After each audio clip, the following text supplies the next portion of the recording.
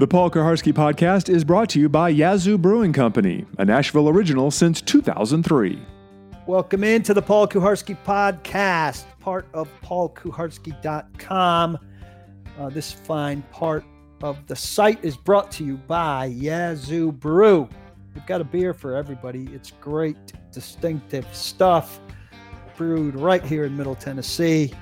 Distinctive red and white sign. You got to pick up a 6-pack and get it in your fridge. You got to take a 12, two of those over to the party where you're going to watch a game this weekend. If you're ponying up to a bar in or around Nashville, order it, drink it. I'm partial to the Hefeweizen. I don't care if it's seasonal or not. It's year-round for me. Couple thoughts heading into this weekend. Game 5 for the Titans, this time against the Buffalo Bills. Loss up in Orchard Park last year was one of the more damaging results of the Titans season.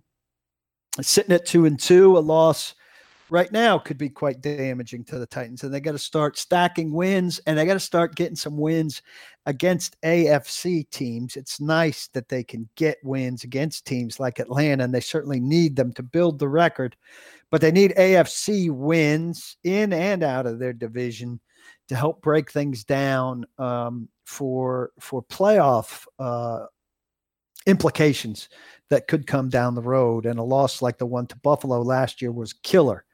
They can't do that 2 years in a row. Josh Allen, the quarterback in Buffalo, questionable, still in the concussion protocol, but can come out of the concussion protocol before Sunday. Otherwise, the Titans will see Matt Barkley. You may hear some hammering in the background. I am at the office, and there's some new flooring going in, so consider it ambient sound. Couple themes I wanted to hit on here heading into this game. If you look at the Los Angeles Rams, Roger Saffold was there before Andrew Wentworth was there. 2 seasons pre-Andrew Wentworth, Todd Gurley, a very good running back, averaged 3.9 yards per carry. Okay. 68.7 yards per game. Okay. He had 64 catches for 515 yards and 0 touchdowns. When Saffold got Wentworth as his left tackle, and that formed a very good left side of the offensive line, Todd Gurley's numbers shot up. And the way that Sean McVay could use Todd Gurley expanded. And the Rams, in terms of this rushing offense and use of Todd Gurley, took off. He went to 4.8 yards a carry, up almost a yard per carry. 0.9 yards per carry. His yards per game went up almost 20 yards per game on the ground to 88.1 yards per game. He had 30 rushing touchdowns in those 2 years, 123 catches, almost double the number of catches he had in the 2 years pre-Andrew Wentworth, for 1,368 yards and 10 receiving touchdowns. That's a huge jump for Todd Gurley once Roger Saffold was paired with Andrew Wentworth, as opposed to before that when Saffold was doing a lot of he moved around a lot and he had to really cover for more. He was constantly helping people who were not as good. And it was a troublesome issue for them. Now, Roger Saffold's not been great in his first 4 games with the Titans, but he's also not been next to Taylor Lewan yet. He has not been next to Taylor Lewan yet. And that's something that changes Sunday against the Bills. And while Taylor Lewan kind of made fun of me and gave me every permutation of the Titans offense that can exist, when I asked about zone runs to the left, I think the Titans' foundational offense can now be zone runs left with Derrick Henry. And there I finally mentioned his name. Derrick Henry's career totals now, before he plays a game behind Taylor Lewan and Roger Saffold together, 4.5 yards per carry, 58 targets, 44 receptions for 469 yards. That's a 10.7 yard average, 2 touchdowns. We saw one of them opening week against Cleveland. I don't think his receiving numbers are going to go up that much. He's just not that natural a receiver. He joked about how we don't think he could catch after he had that 75-yard screen touchdown in Cleveland, and then he proceeded to drop one against the Colts and drop one against the Jaguars. He's not a natural pass catcher. He is a natural runner. That's for sure. He figured things out late last year. He's run pretty well so far this year. If his game is enhanced by a Saffold-Lewan combination, the way that Gurley's game was enhanced by a Saffold-Wentworth combination, we could be on the verge of witnessing a real boost for Derrick Henry here. And I think that's within the realm of possibility. It could be something to see here. It's something worth paying attention to. And off of that zone run to the left, outside zone, they could really build some things. It could really enhance the play action. It could really enhance a lot of things. Let's watch for that on Sunday. I think that's big. Sticking with Saffold, who I mentioned has not been good enough. We see the guy he replaced this weekend. Quentin Spain reached free agency. The Titans showed no interest in bringing him back. They clearly made a decision during the season that they were done with Spain, and then they cut Josh Klein before he got to a bonus or a date when some of his salary would have guaranteed. They both moved on. Spain to Buffalo.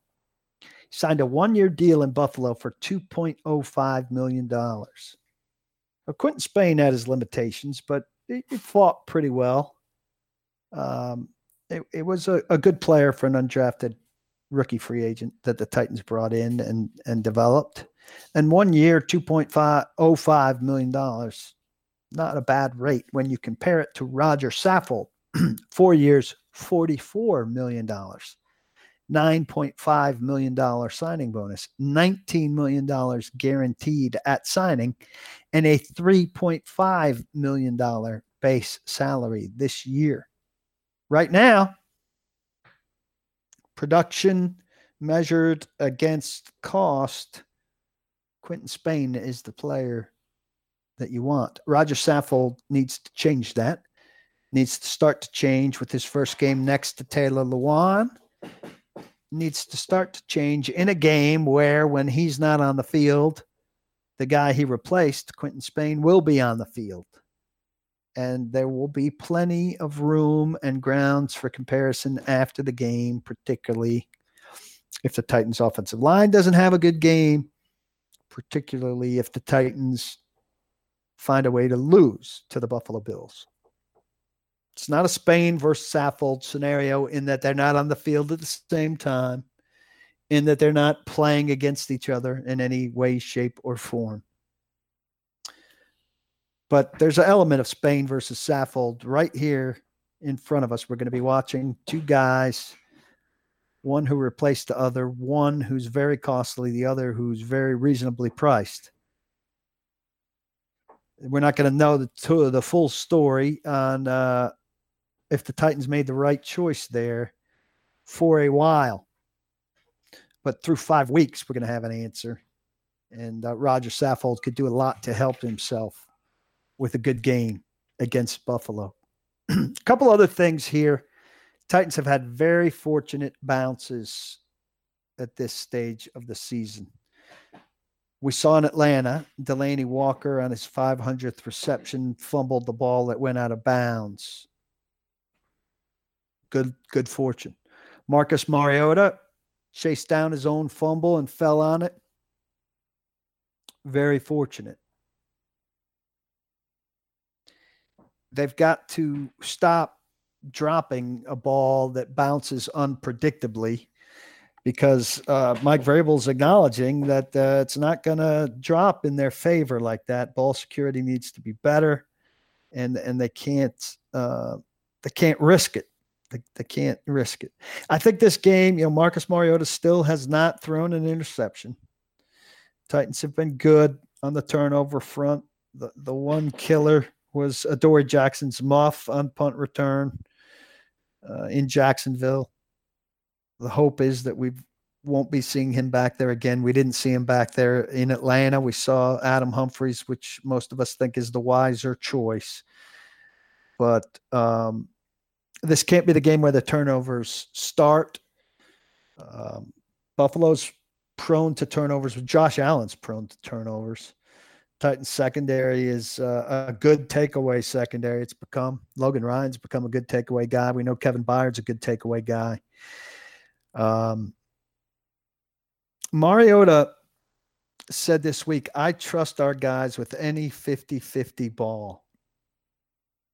This is one of those cases where he's saying one thing and doing another, because I haven't seen him throw any 50-50 balls. Have you? I mean, it was great what he got going with A.J. Brown and Corey Davis in this game in Atlanta in week 4. It's encouraging. You hope that they can get those outside guys going and keep them going. But there's no sign of Mariota's willingness with 50-50 balls. What I see with regard to 50-50 balls is a unwillingness to throw them, probably for fear of them getting intercepted. Because Marcus Mariota has gone 169 passes with no interceptions, which is great. 169 passes with no interceptions. That is, I'm trying to look for it here. I had it in front of me. The longest active NFL streak of consecutive passes without an interception. This is from the Titans supplemental notes. That's very good. But it comes with very little risk by him, right? And sometimes having a very safe stat like that, you say, well, that's great that he hasn't thrown a pick. But, maybe they'd be better off with a pick somewhere in there if it meant that he was taking a little bit more risk and being a little bit more aggressive. And I think you'd be far more impressed if I tell you that the second person on that list is the reigning NFL MVP, Patrick Mahomes. 163 passes without an interception.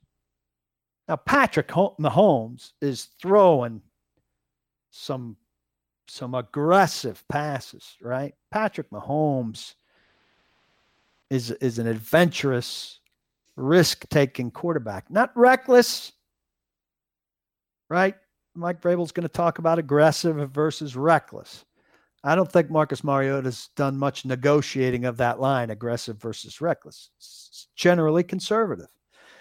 Even in a game where he had two receivers close to 100 yards, and a lot of it was yards after the catch from A.J. Brown and Corey Davis. It doesn't matter how those come.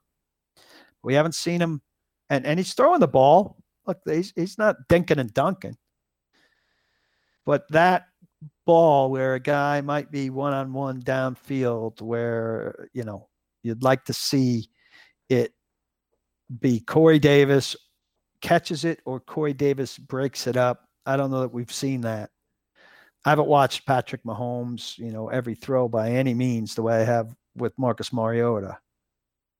But I surely will take Patrick Mahomes' 163 attempts with no interception over Marcus Mariota's 169 attempts without an interception. And if you think that the streak with no interceptions are automatically good, or they're going to find all good quarterbacks on that list, Mariota, 169. Mahomes, 163. Sam Darnold, third on the list, 155. You think that's because Sam Darnold is really good? Or you think it's because a rookie and now second-year quarterback, temporarily out with mononucleosis, is coached to be very careful? Fourth on the list, Russell Wilson, very good, 151. Fifth on the list, Houston backup, A.J. McCarron. Right? So you got two guys who are very good in Mahomes and Wilson. A young guy in Darnold, who is on the list because he's young and coached to be very careful. A.J. McCarron, who's not even a starter. I don't think it tells you too much about Marcus Mariota that he's on that list. It tells me he's careful. And there's nothing wrong with being careful. Nothing wrong with being careful unless it's limiting you too much. And I think there have been some circumstances where he's not been true to what he says. I trust our guys with any 50-50 ball. Final thought here about one Derrick Henry. We'll circle back to Derrick Henry. When Derrick Henry is above his rushing average, 59 yards, his team is 9-2 since the start of 2017. That is 81.8 winning percentage. They've won 81.8% of their games since the start of 2017, when he is above 59 yards a game. That's tied for seventh best of 26 qualified running backs in the NFL. Better, Alvin Kamara first, Latavius Murray second. You're going to love this one. Deion Lewis third. That's largely, obviously, from his work with New England. Todd Gurley fourth, 867. Kareem Hunt fifth, 857. Derrick Henry seventh. You go to the bottom of the list, Frank Gore, Titans opponent this weekend, 22nd, 40%. Alex Collins tied for 22nd, 40%. Peyton Barber, 24th, 35.3%. David Johnson, 25th, 30%. Isaiah Crowell, 26th, 20%. Winning percentage, rushing yards above average since the start of 2017. So, look, a lot of these run stats, the winning comes before getting to the average, right? If you're winning, then you can give it to your running back, and your running back can get those yards. That's fine if it works that way. All you got to do is be winning enough to get Derrick Henry over 59 yards, not over 100, just over 59 yards. And the Titans are going to win at an 82% clip. It's a pretty good harbinger. Something they're going to need to do probably on Sunday against the Bills at Nissan Stadium. Hope to see you there. Hope you've had a good week. I appreciate you listening. I hope you might be interested in a little bit of what I have to say beyond the Titans and beyond the NFL. And if you are, I'd ask that as you finish this podcast, you take a quick search and look for Elsewhere, which is my podcast for 104.5 The Zone. Most recent episode, it was about why we look at everything so often in terms of whether it's underrated or overrated, and how oftentimes that's a mistake. 13 episodes out, and it's a podcast where I look at things and sort through things that are of interest to me that are not primarily about sports. I hope you'll check it out, subscribe, throw me a rating. And I appreciate you joining me for this. I appreciate Yazoo Brew sponsoring this. Hope you get all the football results you want during what is week 5 of the NFL season. If you're not a member at paulkuharsky.com, check it out. Private Periscope and Facebook Live sessions, everything I write, pre- and post-game scouting analysis from Blake Bedingfield, which is unlike anything you'll read anywhere else, and a great community of Titans fans. That's a lot of fun to be a part of. I appreciate you. Thanks a lot. The Paul Kuharsky Podcast is a joint production of paulkuharsky.com and Vocal. For more information and more programming, please visit vocalnow.com. That's VOKAL now.com.